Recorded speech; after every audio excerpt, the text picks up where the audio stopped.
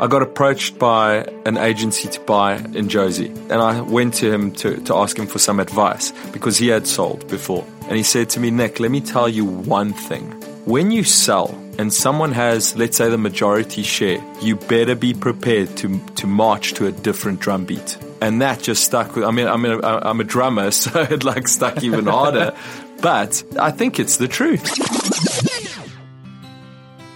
Being an entrepreneur can be especially lonely, and it's difficult for those who are not living the life of an entrepreneur to really understand what you are going through. So how do you overcome this dilemma and connect with other entrepreneurs who can relate to what you are going through in the trenches every day? The answer is a mastermind group.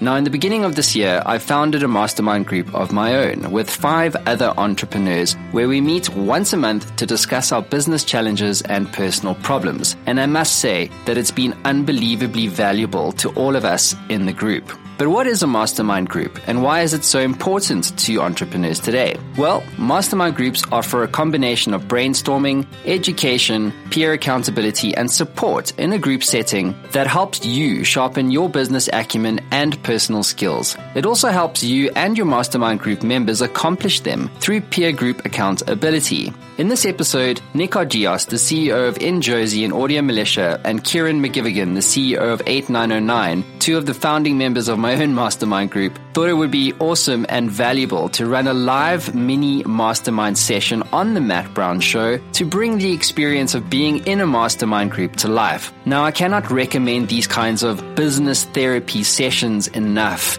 If you are an entrepreneur struggling with the realities of running your own business, then I highly recommend joining or setting up a mastermind group of your own. So without further ado, enter Nick Argios and Kieran McGivigan. The Matt Brown Show. This is the Matt Brown Show. Matt Brown Show. The Matt Brown Show. This is the Matt Brown Show. Hey guys, welcome back to the Matt Brown Show. I have with me Nick Argios from Argios, get it right. Fuck, whatever, dude. Yeah, how long have I known you now? It's like pulling teeth. A.G. Ross. Nick Argios. If you said it with a Greek accent, it sounds better. Yeah, and from Audio Militia and InJozi, okay. And we have Kieran McGivigan from 8909. Now, just to give you guys some context, we fucked this interview up the first time because Kieran couldn't stop playing with his microphone. So we're now sitting in Audio Militia's actual studio using actual mic stands just to make sure we don't mess this one up. So so about 7 months ago, Nick and Kieran were on the Digital Kung Fu show at the time. And what's interesting about the 3 of us as entrepreneurs is that we're all at different stages in our businesses. So Nick is the legend amongst the family. He's running a business that does what? The Godfather. The Godfather business, yeah. But he's doing what, like 20 million a year? Bit more, somewhere around there. Yeah, okay. Yeah. Kieran's been doing business entrepreneurship for what now? Yeah, about a year and a half, 2 years. Okay, and then at the time I was starting out. So we have this interesting trifecta thing happening. And so anyway, our burning platform today is masterminds. And at the beginning of this year, I formed a mastermind group with Nick, Kieran, Yana, and Spilly. And we get together once a month to talk about our shit. It can be about business, but most of the time it's actually about the personal stuff that we are going through. And I don't know how you guys have found the experience of a mastermind. So why don't you guys share what you guys reckon it's done for you in terms of entrepreneurship and generally your mindset? I think for me, it's really interesting just actually seeing that everyone goes through pretty much the same thing. We all go through the same kind of emotional blackmail in a sense, emotional ups and downs in business. We're all human after all, when we're not run by AI just yet. I'm having a joke about that outside. But I think there's amazing things that actually come out of those sessions and insights and just a little bit of help every now and then. You know, for me, I find them really great. I mean, we've spoken a lot about it, that entrepreneurship and business is is lonely, because you often don't have a sounding board to kind of speak about what you're thinking and the problems you're having. Often people can't relate to what you're thinking. Now, the benefit for me from Mastermind specifically has been that I now have that opportunity to speak to like-minded people and people that I trust, people who I trust more than myself when it comes to decisions that have to be made and influence in those decisions. You know, at the end of the day, I'm 27. There's not many guys my age or mates that I have that are doing the same thing I'm doing or have the same problems I'm having. They're either working at jobs, or if they are running their own business, they've got their own partners. Now I'm running a sole proprietor. I'm doing it on my own, which I'm expecting you're going to have a lot of the same issues I've got, Matt. Okay, thanks.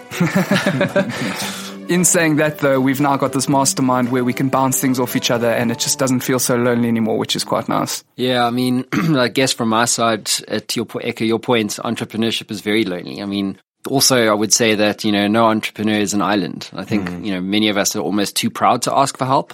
Do you know what I'm saying? Yeah. And if you do, it's like a business coach or a mentor or your dad or something like that. But there's always that distinct difference between what you get in a group setting versus what you get in an individual kind of coach. They're fundamentally different experiences. Yeah. So why don't we unpack the kind of meat and potatoes of what a mastermind session actually involves? So if, and I would implore all of, you guys listening to this, if you haven't joined a mastermind group or you don't know where to find one, I highly recommend, taking the jump and actually starting a mastermind, because it will fundamentally make your experience of running a business that much more enjoyable. So we meet once a month. We generally talk about personal positive negatives, business positive and negatives. What else do we talk about? Often just issues we're facing, like if it's cash flow issues, or you got problems with some type of contract or the loss of a contract or whatever it is, like it's just what's happening at that moment in your life and business really that comes up. I think that's where the help actually happens, is we're kind of navigating through this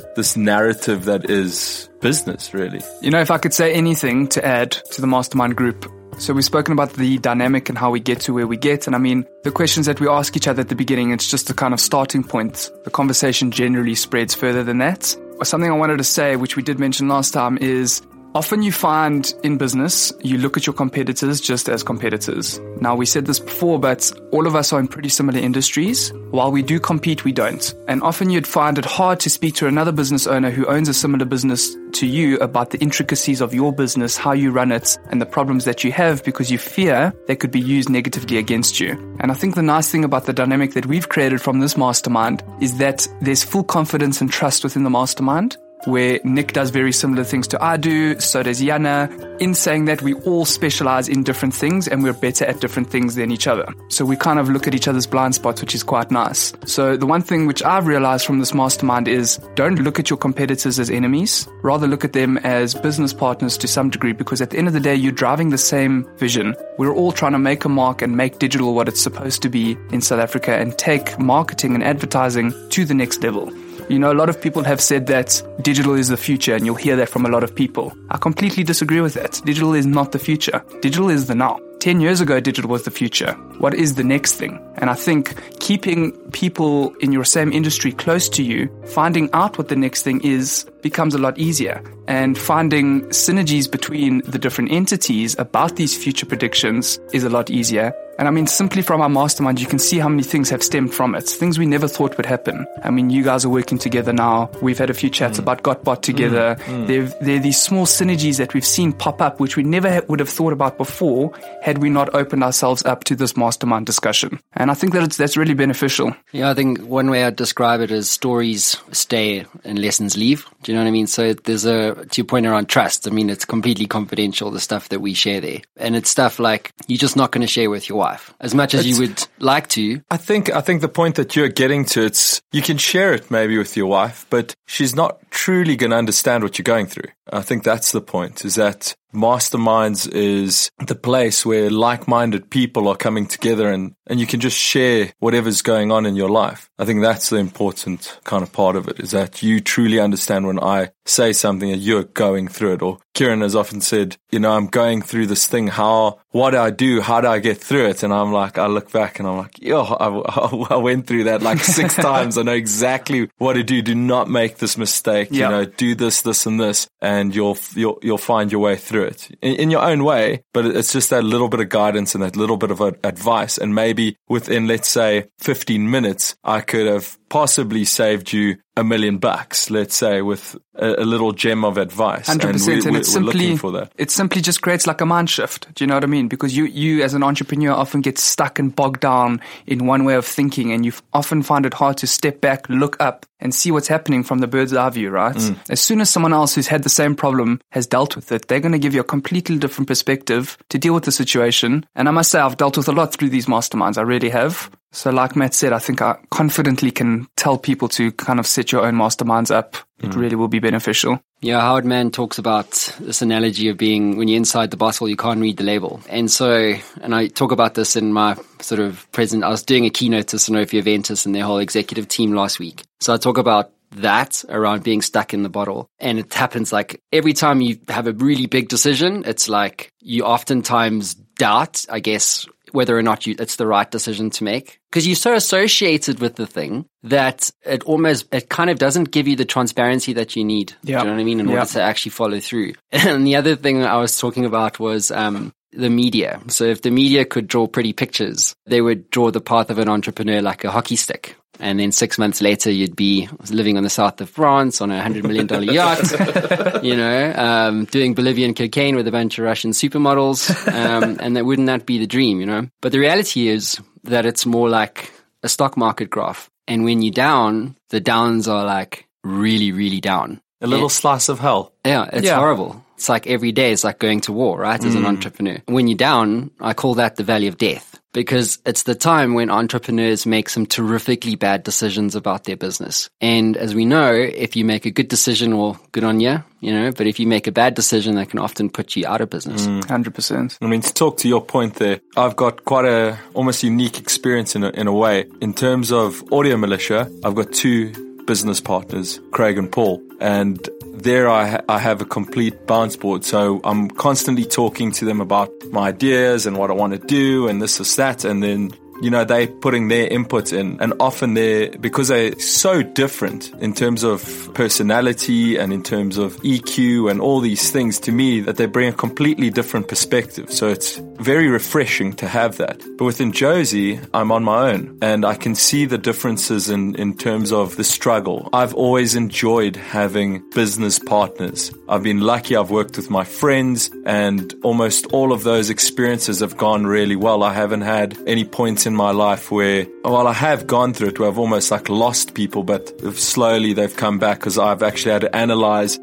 for instance, my business partner in Josie was a guy called Ross Garrett, amazing photographer. We were able to work together and create magic together in a sense. And when he left, it was soul destroying, really. But looking back on it, I actually analyzed the time we had together and the struggle right at the end where the buyout kind of happened. And I realized that was so small in terms of a percentage that our relationship was worth so much more than just that 4-month struggle. He was one of my best men. I was one of his best men at our respective weddings and so on. And off we went, So I've really enjoyed having business partners, where the two of you are very much where I am now at Josie, and you kind of feel like a lone ranger, So maybe can I ask, I put the question to you and to Matt.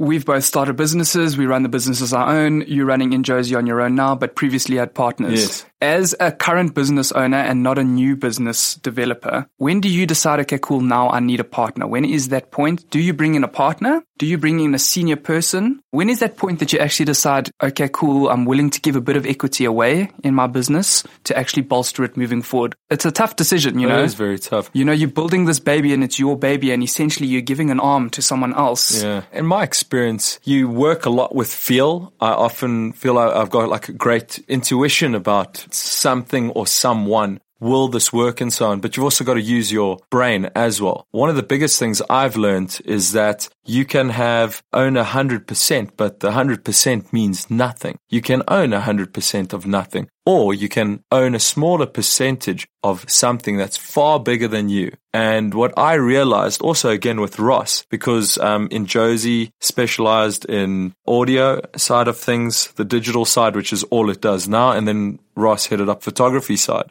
And what that taught me was when Ross left, that whole business kind of collapsed in a sense because it was based around one person. And what it made me feel and think about was the fact that what I was actually after was something called entity, something a lot bigger than me. I need to be removed from the business, and Injosi should just continue. That name, the pride behind it, the type of work we do, the level of work and the skill set that we actually have in what we do, all of that needs to work at a certain level. Yeah, if you remove yourself, Kieran, from your business, what happens? It doesn't grow. It doesn't exist. No. Because the business is you. So basically what my point is that I've been through all of that stuff and I've realized I want entity. I want something that's a lot bigger than what I actually am, or me and my partners are.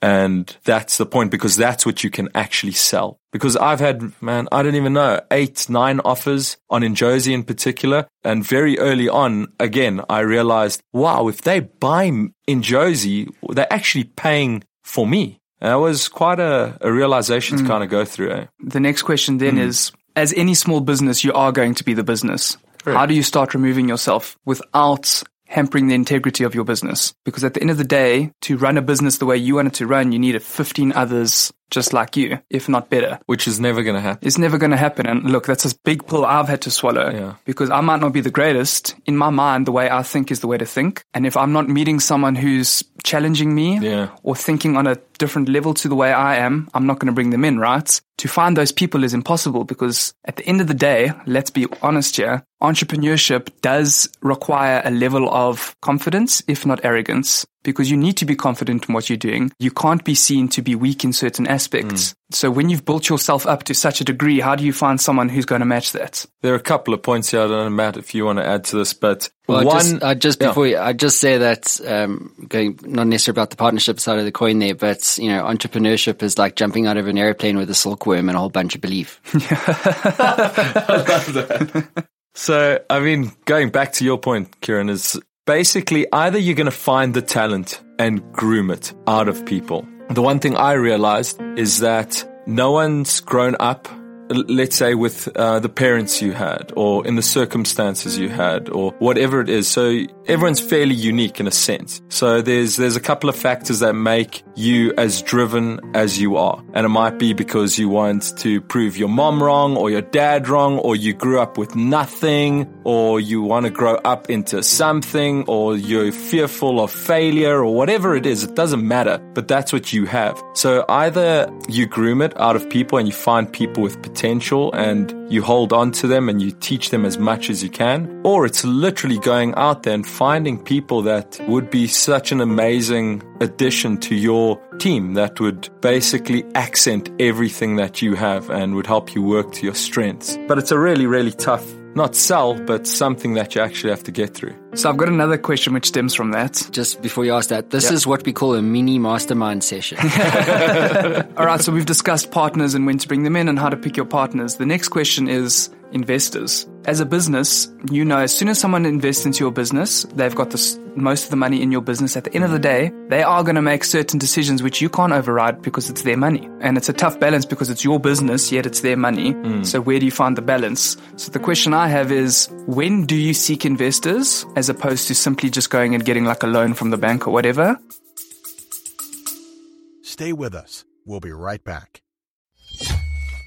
Hey there, I know being an entrepreneur can be a very lonely experience. You sometimes get stuck, don't you? Well, if you're like me, being stuck sucks. But what if you could access the minds of over 850 CEOs who have built companies generating billions of dollars in revenue and access all of that knowledge in a fraction of a second? Well, the good news is you can literally do that today. What my team have built is Matt Brown AI. It is trained on all the interviews, over 850 of them that I've done to date, all my books, all the knowledge capital that has been generated over the last 10 years right here on the Matt Brown Show. And you can get access to all of that right now for free. So how do you get access to this? Well, head on over to mattbrownshow.com and at the top you'll see community. Hit that link, sign up, it's absolutely free, and you'll be given instant access to Matt Brown AI and a community of over 100,000 subscribers.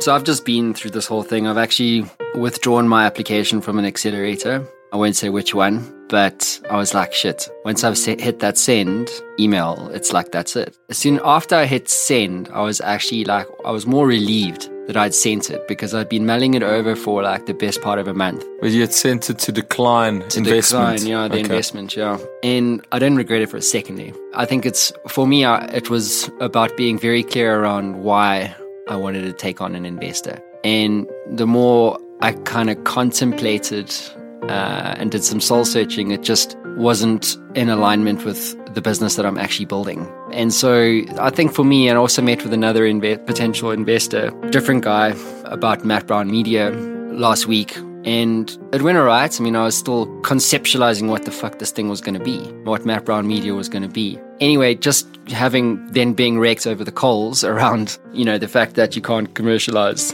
blah, blah, blah, blah, blah, etc., etc. I didn't agree.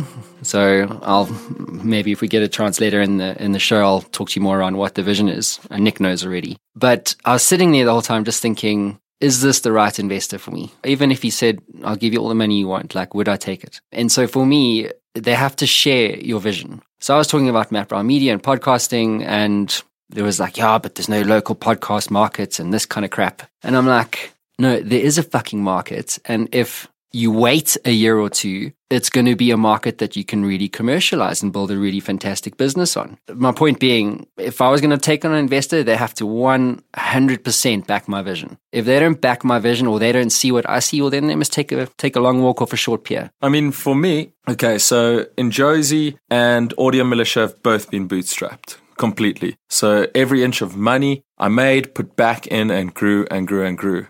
And now with Gotbot, which is basically this AI solution that we've come up with. For instance, I closed Injozi for 5 weeks, which I think was a crazy move, but I did it. I worked it all out and I was like, cool, I'm not going to do any paying work for 5 weeks and I'm going to try and put this thing out. I mean, my dev team's been on it for over a year now. But what I've realized with Gotbot, for instance, is that I won't bootstrap it this time because it's a completely different game that I'm trying to play here. You're in the tech space. Tech moves so quickly. We've kind of got what is it called when you say like a first move advantage in a sense. We've come up with something that works really well. But to scale it and get it to where I want it, I've realized I want an investor. But what do I want in an investor? I want someone that has absolute belief in the product. I want someone that has relevance to the space, someone that's interested in tech or communications. So not just a silent... No, I would never look for that. Money's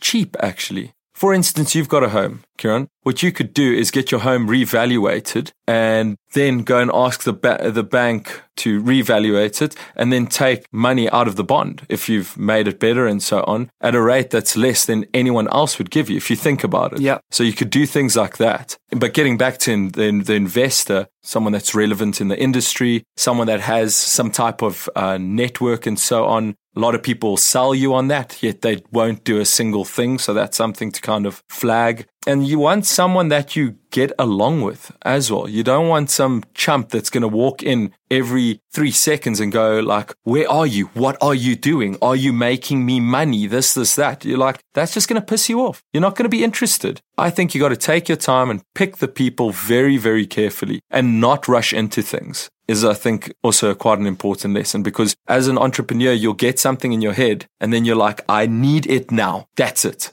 I need it now. But often you don't. You actually need to step away a little bit, maybe write everything down on a piece of paper and analyze it a little bit and really understand why do you need this investment? Just to give a bit of context, I mean, the last time all three of us chatted, we spoke, I think the theme was scaling, right? How do you scale a small business into a bigger business? When do you scale and whatnot? And I must say, I can't say that I've really come to a solution for myself. Context, 899 Digital started with just me. All the work that came in, I did myself and outsourced certain bits and pieces. I was then able to hire on one staff member who then helped me, and I was able to train him up and let him do some of the stuff I was doing. Great. We then got to a point where I had a bit more money to hire another person, trained him up. He's helping out a lot. We're now at a point where I can't go and get more work to bolster my team because I need to bolster my team before I get the work. It's almost like I've got a full product, but I need to refine it before I can actually go out there and get more business. So it's a double-edged sword, right? Because I don't have the money to hire the people that I know I need. I know if I hire those people, they're going to bring in the business. So do you go to an investor, or do you strap down, sit for 2 months, pull your hair out, work day and night, bring in those guys, and then slowly go up?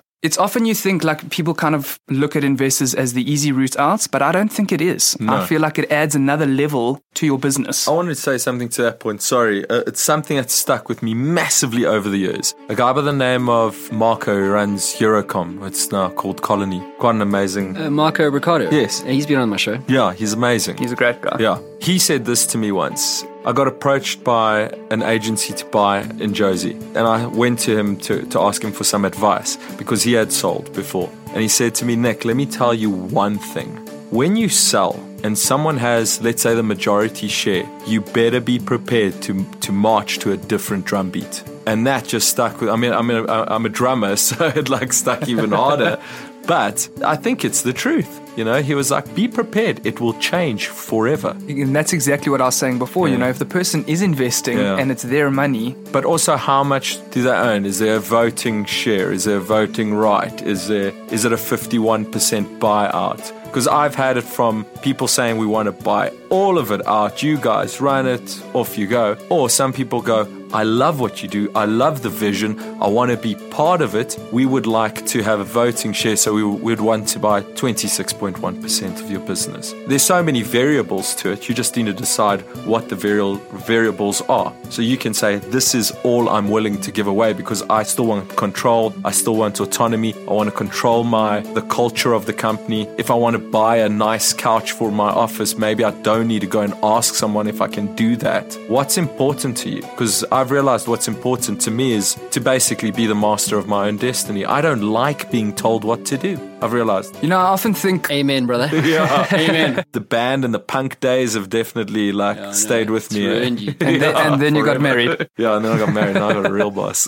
So Kieran is in the valley of death right now. 100%. You know, so basically why I'm asking these questions, because I'm at a point where I know I need to grow, right? And I often think back and think, if I'd got an investor from day one, I could have built the team that I wanted and then worked on getting the business to pay for the team. I'm doing it the opposite way now, where I'm getting the work and building the team to deliver on the work. And I often think that's what an investor would have done for me or could do for me is take 3 years growth into 1 year, if you know what I mean. And almost bolster the offering that I have to be able to get the right clients. Not saying that we can't do it now. You know, as a business owner, you're always looking to streamline certain things and make certain things work faster and better. That's where I thought an investor could have helped. I've since kind of stepped back and gone back to the way in which I started the business, which was, like you said, bootstrapping it and doing what you can when you can. The scary thing is that we're all in digital, right? Digital changes every day. We know everybody needs digital, and every day I look left and right and I see another digital agency popping up. Small agency, an agency that got investment, so they've got 20 staff and they can deliver full solution. So, you know, it's about how fast do you grow?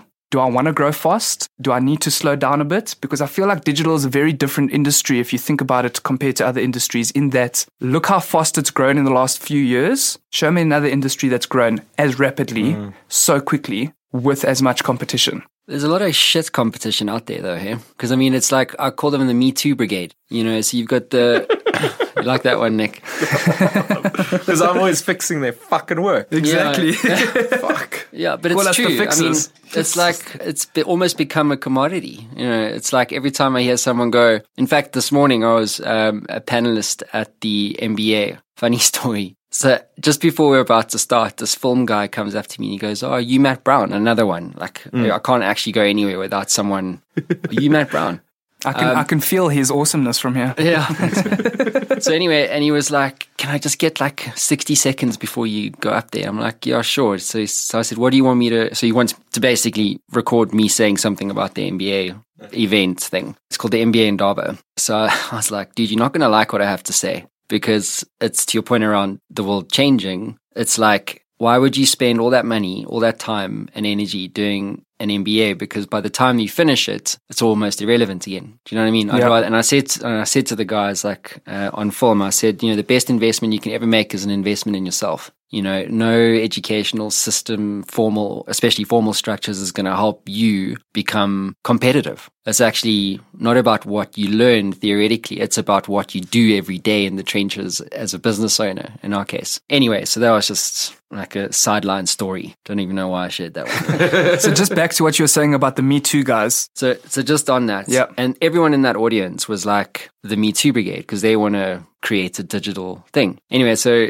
one of the other panelists, he works for a Purple Group. They do GT247, the trading app, and equities, easy equities and whatever. So he was telling me about, he met this guy last week, and he was like, yeah, he's going to start a digital agency. And I was like, shame. I really feel for you. I think that's probably like the worst fucking idea I've ever heard. In fact, I would implore everyone listening never to start a digital agency or time. You've missed the boat and the train and the airplane altogether. Do you know what I mean? And so everyone's trying to do something that's cool and sexy and digital. Exactly. But for me, it's like, I think if you see all these competitors popping up with, I don't know if they're direct or indirect competitors, I'd ask the question, like, how defensible are you as a business? Because if anyone can grab a piece of your pie just by saying they're a digital agency and just by having access to capital, do you know what I mean? Like those are something like needs to fundamentally change. business problems. Yeah, 100%. That you need to address. I've been through that stuff recently where different agencies kind of just offer the solution, exactly what you're saying. And we're just called in all the time to fix it. And we were in a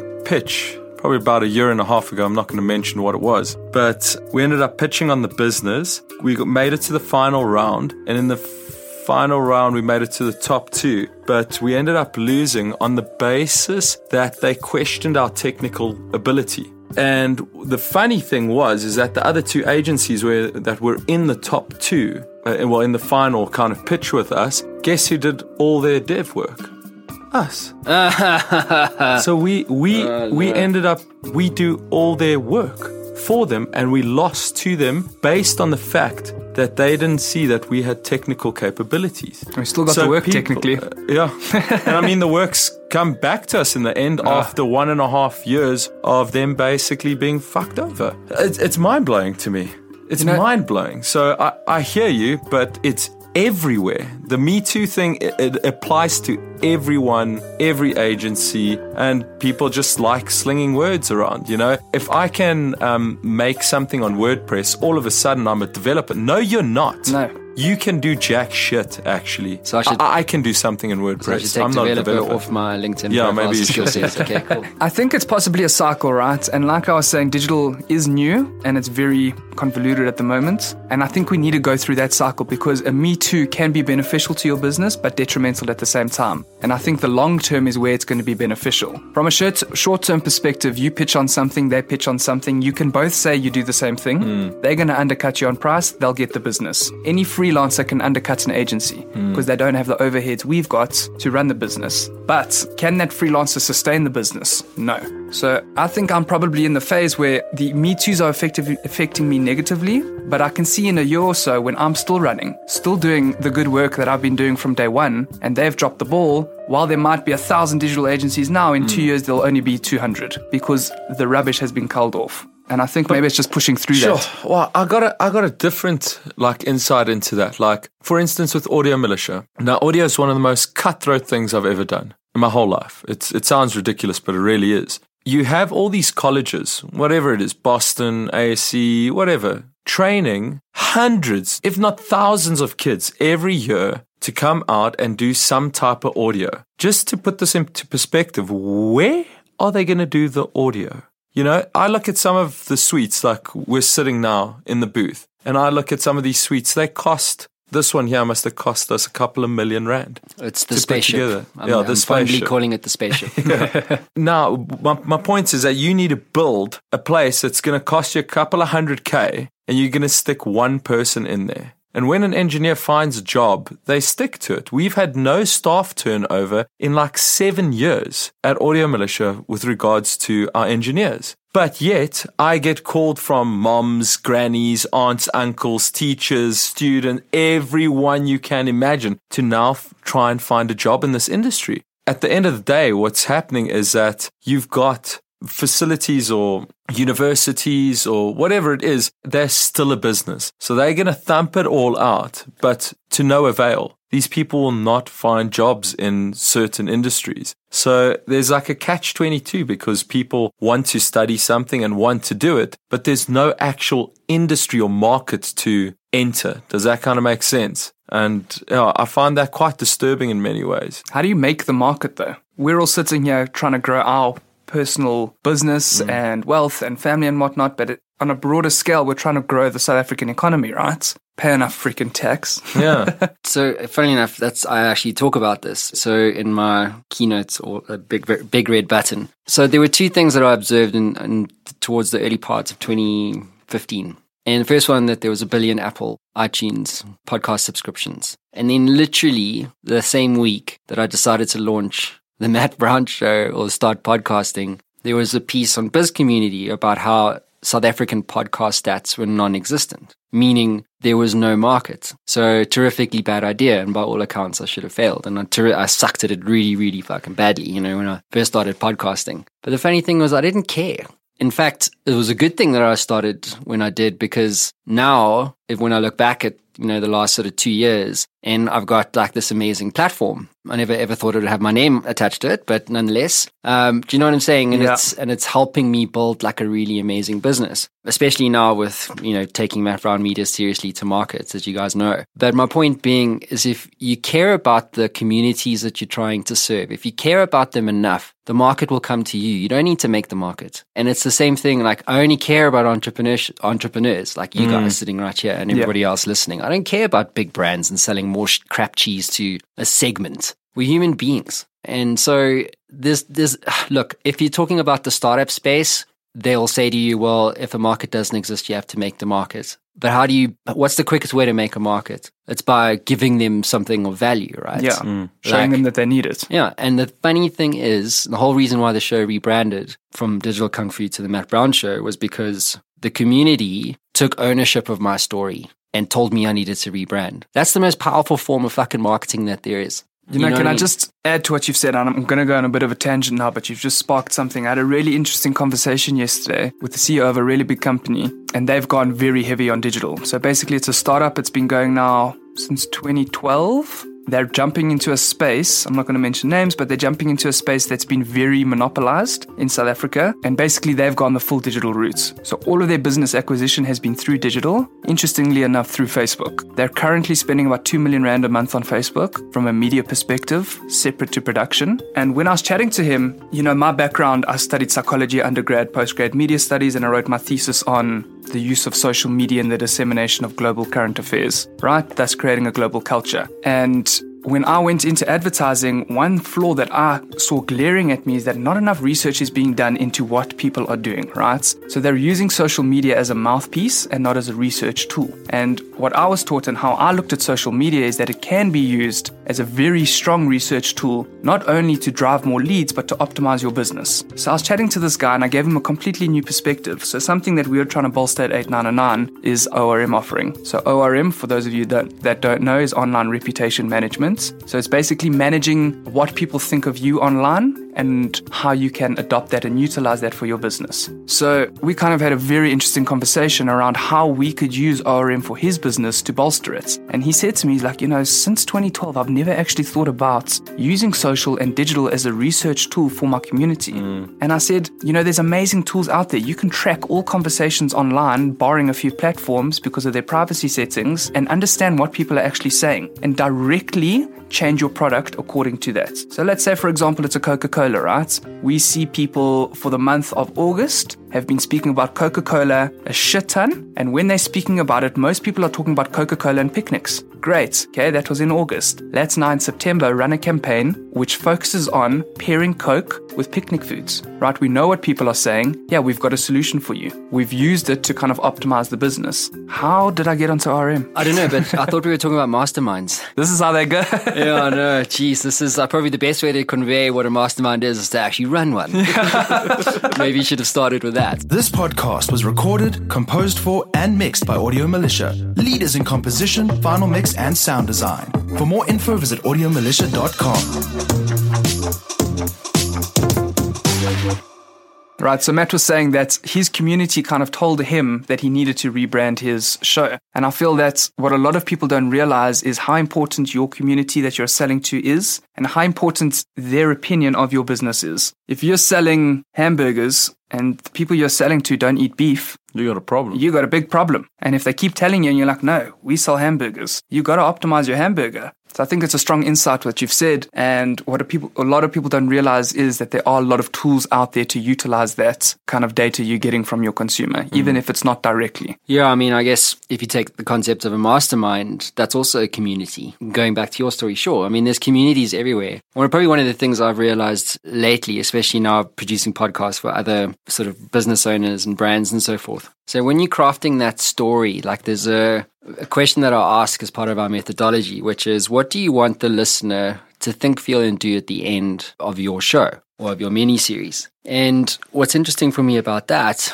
is that for as long as I can remember coming back from agencies and marketing, like they keep referring to segments, LSM 5 to 10, or it's, or whatever the case is, or they must be married with blah, blah. You know what I mean? Like all of that's bullshit, actually, in my view. For me, it's like pick a community that you want to serve. I'm not sure that you're clear on what that is. And stick to it and just be like relentlessly focused on solving their problems. Yeah. Because you can't be everything to everyone. No. And it's even now when I was meeting with these investors, they were like, yeah, but you must go broader and, get user generated content. And I'm like, no, that's not a good idea. No, it's interesting you've said that because you've said that to me. Nick said that to me. My father said that to me.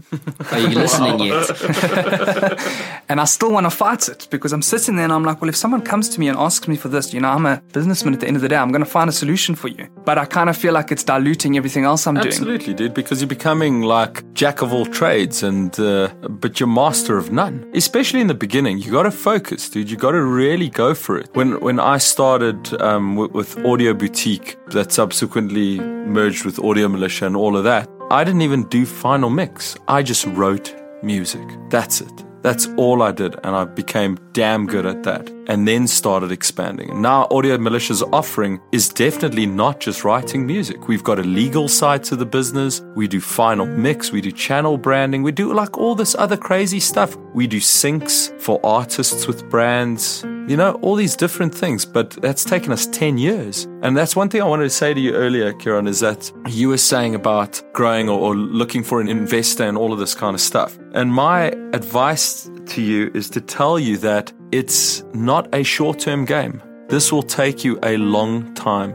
A friend of mine, Matthew Barnes, said to me once, Nick, you know the old saying, it only takes 15 years to make a quick buck. And I really think it's the truth. I mean, look at any of these guys that go for it. Very, very, very few people will do it in like a 5-year span. It takes like 10 years to really get into it and then to really build the business. This is where the saying comes from, I suppose. Probably another 5 years, So I shouldn't be too hard on myself. No, don't be hard on yourself. Be driven and go for it. But understand this is not 2020. I think you should be very hard on yourself, actually. This is the best part about being in Mastermind, right? The evil and you're fucking it all up, dude. You're shit. I've told you before, whatever you do, don't be shit. No, but I'll give you another little quote here.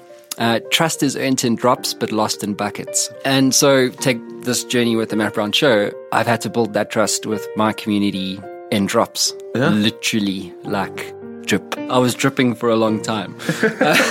But there's a bit of a running tap now, so that's pretty cool. But anyway, my point being, it's like, I really, like, probably the biggest lesson I've learned in the last year is around being religiously single-minded about your community. Because they're people. And to your point around the masterminds, creative companies, digital companies, we're all one community, right? Yeah. Or we're like a community of interest. If you get distracted or you're not clear around exactly who you're trying to serve and create value for, that's when you don't build a business. That's the valley of death. That's when you're just trying to make quick money. Yeah. And you chase money, not value, or you looking for a short-term fix when you actually need a long-term solution. And for me, like, even going back to this whole investment scenario, like, as soon as I hit that send button, I was like, that was a very good decision, because I don't want my philosophy to change. Do you know what I'm saying? Yeah. Because someone else says it needs to. You have to drive your own ship. One thing I want to say to you, Kieran, is are you passionate about what you do? Do you like really love it? I do. Good. You know, I well, then often you're think- doing the right thing. So You know- don't worry about the fucking money, dude. It will come. Yeah. Just do what you do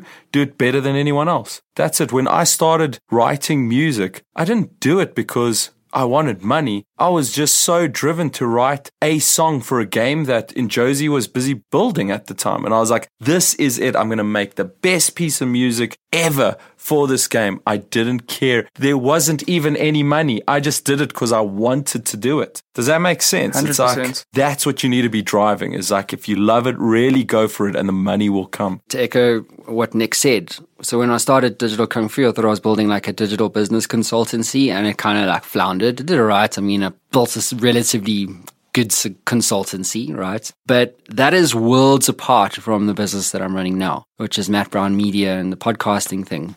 And remember that story I was telling you guys about what lights me up? It's like, at the end of this microphone, someone in one of the 100 countries around the world is listening to us speak. And they may listen to what we have to say and go, screw it, I'm going to start a business. And if you can convince one business every day, or one person to start a business every day, that's 365 businesses. If half of those fail, which is the current rate, you're looking at 182 businesses. Of those 182 businesses, if they employ 5 people, suddenly the numbers start to stack. But it all starts with the microphone. And so that, for me, this is why I love podcasting and the power of these kind of media platforms, because it enables that kind of impact to happen. Do you know what I mean? So like getting up and fixing someone's digital business, like, yeah, sure, I can do it. I'm very good at it, but like that's not where my passion is. Yeah. Do you know what I mean? My 100%. passion is really around creating these kind of stories and pulling information out of your guys' heads and sharing that with a community that they can then run with and kind of spread the message. And I think it's a good insight that you guys have given, and like, I mean, take it on board. And if other people can take on board too, that it's often, you know, you start a business with your passion and then it gets to a point you've got bills to pay. Do you know what I mean? So the money starts it starts masking what you're actually interested in. And I think if anybody were to take anything out of this, it's never let that happen. The money will come,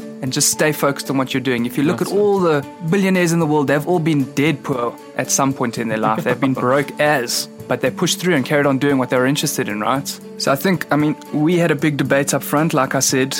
Do you bring in people from different industries, or do you bring people in within your own industry? And This I think is not to set up a mastermind. to set up a mastermind. And I don't know if we actually came to a conclusion, because I think it depends on what you're using the mastermind for. If you're using the mastermind for what we're using it for, as a sounding block or a common place to go to where you can chat about things you need, then get people within your same industry. But if you're looking to broaden your horizon and learn about other industries and bolster your proficiency within those, then bring other people in. And I think we came to the conclusion that for us, it would be best to keep it as it is, but every 2 months bring in a special guest. Yeah. Okay, so now that you guys have had like a first-hand experience of what a mastermind session can be like, I wanted to kind of bring it back down to earth and kind of give you the kind of practical aspects and maybe some steps around setting up a mastermind for yourself. So as a community, a mini community, a community of interest, we're all running creative digital/businesses. And so for us, we made the decision to keep that as it is. So in other words, you have to be part of the creative industry. So it wouldn't make sense for us to have someone from financial services or from fintech, for instance, or a legal firm. Do you know what I mean? Because they wouldn't understand Half the issues. Yeah, exactly. So I guess from our side, it's about keeping it closed because there's a community of interest. Having said that, I do think that there is value in bringing in outside people to come in and give you perspective. So for instance, if you noted, as a kind of a thread throughout the masterminds that there's an issue around legal, you could bring in a legal consultant, I guess, as a very poor example, because we all have our own lawyers.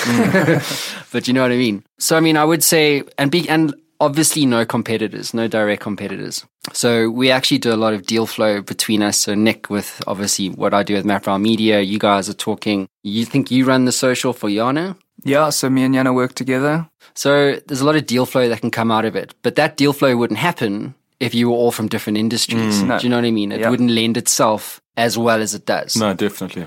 I think there is value to, I'm part of something else called Mesh, the Mesh Club. And I've met a lot of different people there.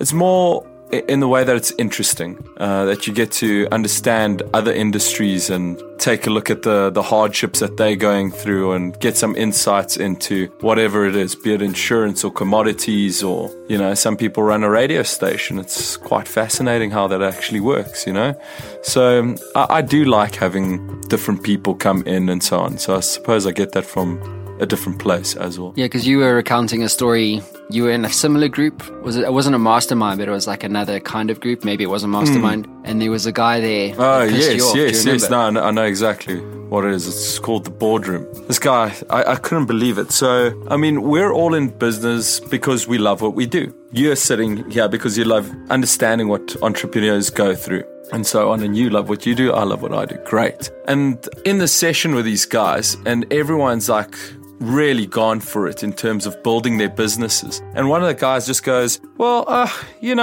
this business kind of just fell into my lap. And I was like, what do you mean it fell into your lap? So he starts explaining the story, and I just realized he's just a money-hungry SOB. I lost complete interest because nothing about his job interests anything about his being. There is nothing there. He's just about buying a product and selling it at a profit. I just shut down when I meet people like that. That's why I asked that question, do you love what you do? You're going to do well. This guy has no clue what's going on. And I don't know, the guy's losing like millions a month. He'll be out of business soon. And he won't be happy. He isn't happy. Well, there you go. It's not he won't be. He is not happy currently, And I just don't understand statements like that. It fell into my lap. Those are the businesses that always fail. Yeah. Do you know what I mean? And it fell right off onto my lap and cracked on the floor. The other thing that you guys should definitely do if you do decide to run your masterminds is keep it down in terms of numbers. So you want to cap out at like 6 people max. So we meet for 3 hours once a month, and it's about enough time, right? Yeah. For all of us to go through our kind of laundry. And then the other thing I would suggest is keeping your group accountable. So for instance, Kieran, let's go back to what he was saying around taking on an investor. We would say, okay, Kieran, your goal is to make a decision around whether you should or you shouldn't. And then we will hold him accountable, right? So next time he comes back after, 4 weeks have elapsed, we'll say to him, have you done this? So obviously you're not going to throw them out the group if they haven't done something as much as you'd like to, Kieran. But anyway, yeah. So I think that's basically it. But I think that's a huge thing that you've said in that, as an entrepreneur and a business owner, you're only accountable to yourself at the end of the day, right? And sometimes you need a bit of a kick up the arse because you can get comfortable in doing what you're doing. And I find that the masterminds have kind of pushed me into situations where I would have done it eventually, but you've made me do it a lot quicker than I would have. And it's aided in the growth of the business. It gives that accountability, which is great, yeah. In the other session, you were telling us a story about Durban. And I think it's an important story to share because it's like when you're in the valley of death, you really think like the world's going to end, like your guts are boiling sort of thing, People tell you need to quit, but you don't know why you continue, you doubt whether you should be CEO of your own company. Yeah. Imposter syndrome. Imposter syndrome. Yeah, exactly. We're talking about that So just so you guys know, imposter syndrome is something that every single entrepreneur has, even Elon Musk, even though he's a poster child for, entrepreneurship around the world. But I can promise you one thing, that at home, he's got shit. Do you know what I mean? Yeah, a lot of it. He's got a lot of shit that's not in the public domain that he has to deal with. And this is why mastermind is so important. Anyway, as hard as it can be, there's always someone, this is your segue, Kieran, to jump in, but as hard as, even when you feel like your world's ending, there's always someone worse off. I'll tell the story again quickly. I was in Durban a couple of weeks ago. I was down there visiting 2 clients, and the meetings ended early at about 2:00, and I had to drive back from Hillcrest all the way back to Ballito. And I had a bit of time to kill, which I don't usually have. So I was driving past Umdloti, and I said, cool, I'm just going to park off here for half an hour and just sit and watch the ocean. So I pulled off, and I was going through it. I had been feeling a bit down because we had lost a big client, and I didn't know how to get out of it. And then I kind of had come to the realization on my own that life really isn't that bad. It is what you make it. So I kind of had built myself up again, and I realized that, geez, I really do have a good life. I'm getting married. My business is profitable. I've just moved into a new house with my fiance. I've got great friends. I've got great sounding boards. And I was just sitting there, and I got out the car, and as soon as I got out the car, I looked at the ocean. I was like, shit, my life is actually really good. And as soon as that happened, this guy tapped me on the back. And I turned around and he was one of those artsy crafty guys who make those wireframe sculptures, which are beautiful. And he looked at me and he said, would you like something? You try to sell me his product. And I said to him, I sat there and I actually took the time to listen to him because I really do believe that everything happens for a reason. So I believe he came to me at that time for a specific reason. And while I was looking at how great life was, he then came and told me about his life and how shit it was and how tough it was. And you could see in this guy's eyes that he was broken down. He was even scared to speak to people. He had been broken down so much. So he was from Zim, moved over here. He was telling me about,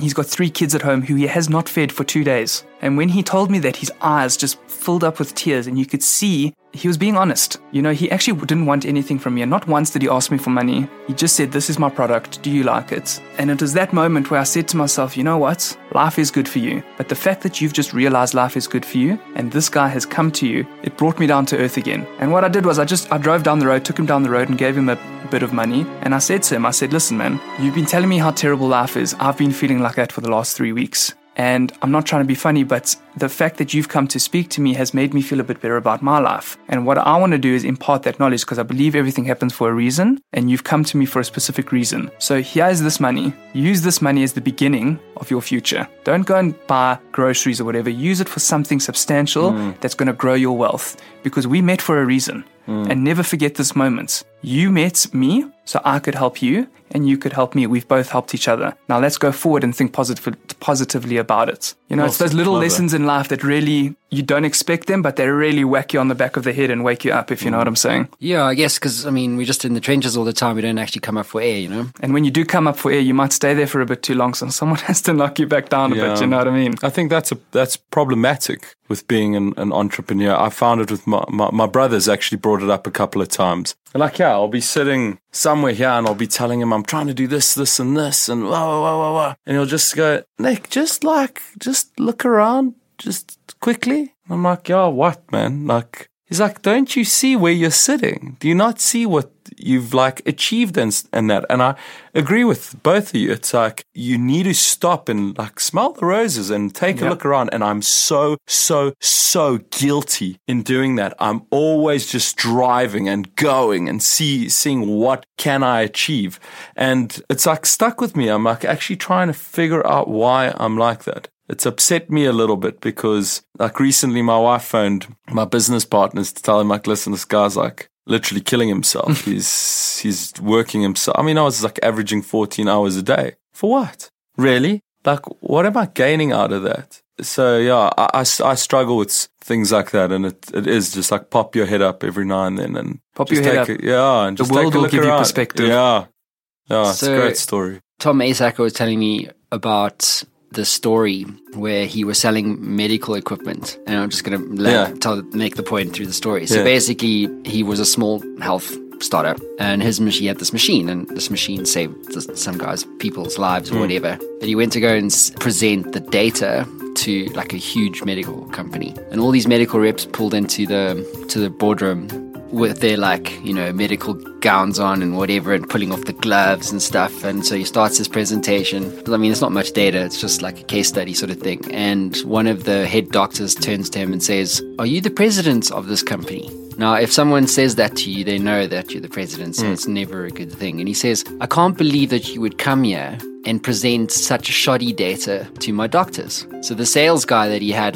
climbs under the table because he thinks this is bombing something stupid. And so he stands his ground and he says to this doctor, and he says, "Do you see this graph here? The one graph that we showed you?" He said, "That dot there, that's Jim Hamilton. He's married, he's got 3 kids, and our machine saved his life. Now, the day that you care more about the data than saving someone's life, it's the day that you should get out of medicine." And every single, he points to all the other doctors and he's like, "And all of you should get out of medicine too." And he packs up his stuff and he bolts. Funny thing was that because he was so certain about who he was and what he was trying to build, that as he was leaving the front doors, this doctor comes and pulls him back. And long story short, he became a board advisor to his company. And word got out into the market, into the community of doctors. And every time he went to like a convention or whatever, they would say to him, random strangers would say to him, were you the guy that told all those doctors to quit what they do? And he was like, yeah, that's me. And he became famous. Wow. And the reason why I'm telling you that story, it's about, I think if you look about, he had a number of choices. The first one was to run, right? But he stood his ground because he believed in what he was doing. But for him, he was so aware all the time about his purpose. And the fact that as hard as that meeting was, the majority of people who, let's say, had less belief in themselves would have done something completely different. But because he believed in what he was doing, he stood his ground and a lot of good came from it. And it goes back to that analogy of being really present. And it's something, because we're fighting fires all the time. And I think you have to find that space to be present, but all the time. Do you know what I mean? So you can actually start to appreciate things. Otherwise, what's it all for? So anyway, that's a mastermind group for you guys. So definitely get them off the ground. They'll be immeasurably helpful for you guys as you build your businesses. Any final comments, guys? I think just do it. I think you'll find value in it very, very quickly. Don't be afraid to talk to people about your problems. Don't hold it in, because that could be the end of you. Amen. Thanks, guys. Awesome. Thank Thanks, you. man. The Matt Brown Show. This is the Matt Brown Show. Matt Brown Show. The Matt Brown Show. This is the Matt Brown Show. Hey guys, so news about Matt Brown Media and Digital Kung Fu this week. Matt Brown Media has just launched getpodcasting.co.za. It's a new digital platform for the podcast community of South Africa. If you are interested in podcasting and perhaps starting your own podcast, then this community is for you. Check out getpodcasting.co.za for exclusive content, all about podcasting and for special insights and lessons that I've learned in the process of building the Matt Brown Show, which today has a listenership in over 100 countries around the world. So I will see you on getpodcasting.co.za. Hey guys, thanks so much for listening to the Matt Brown Show. It's been an absolute privilege having you with us. And remember, if you'd like more information on Digital Kung Fu or our guests and the full show notes, all you have to do is head on over to digitalkungfu.co.za and you can catch us all over the social media graph. So till next time. Ever wanted to become a best-selling author? Well, I'm in the influence business and I work with business owners and CEOs and business leaders to help them scale their influence. And we do this as a team by helping you to become a best-selling author, sought-after speaker and industry influencer in only 30 days. My team and I have developed a system that delivers a best-selling book and a launch campaign 300% faster and 50% less cost than anyone else in North America. This system is incredibly efficient. One of my clients, Haiku, went from a 2% share of voice globally to an 11% share of voice globally in only 7 days. If you'd like more information, head on over to showworksmedia.com for more. That is showworks with an X.com.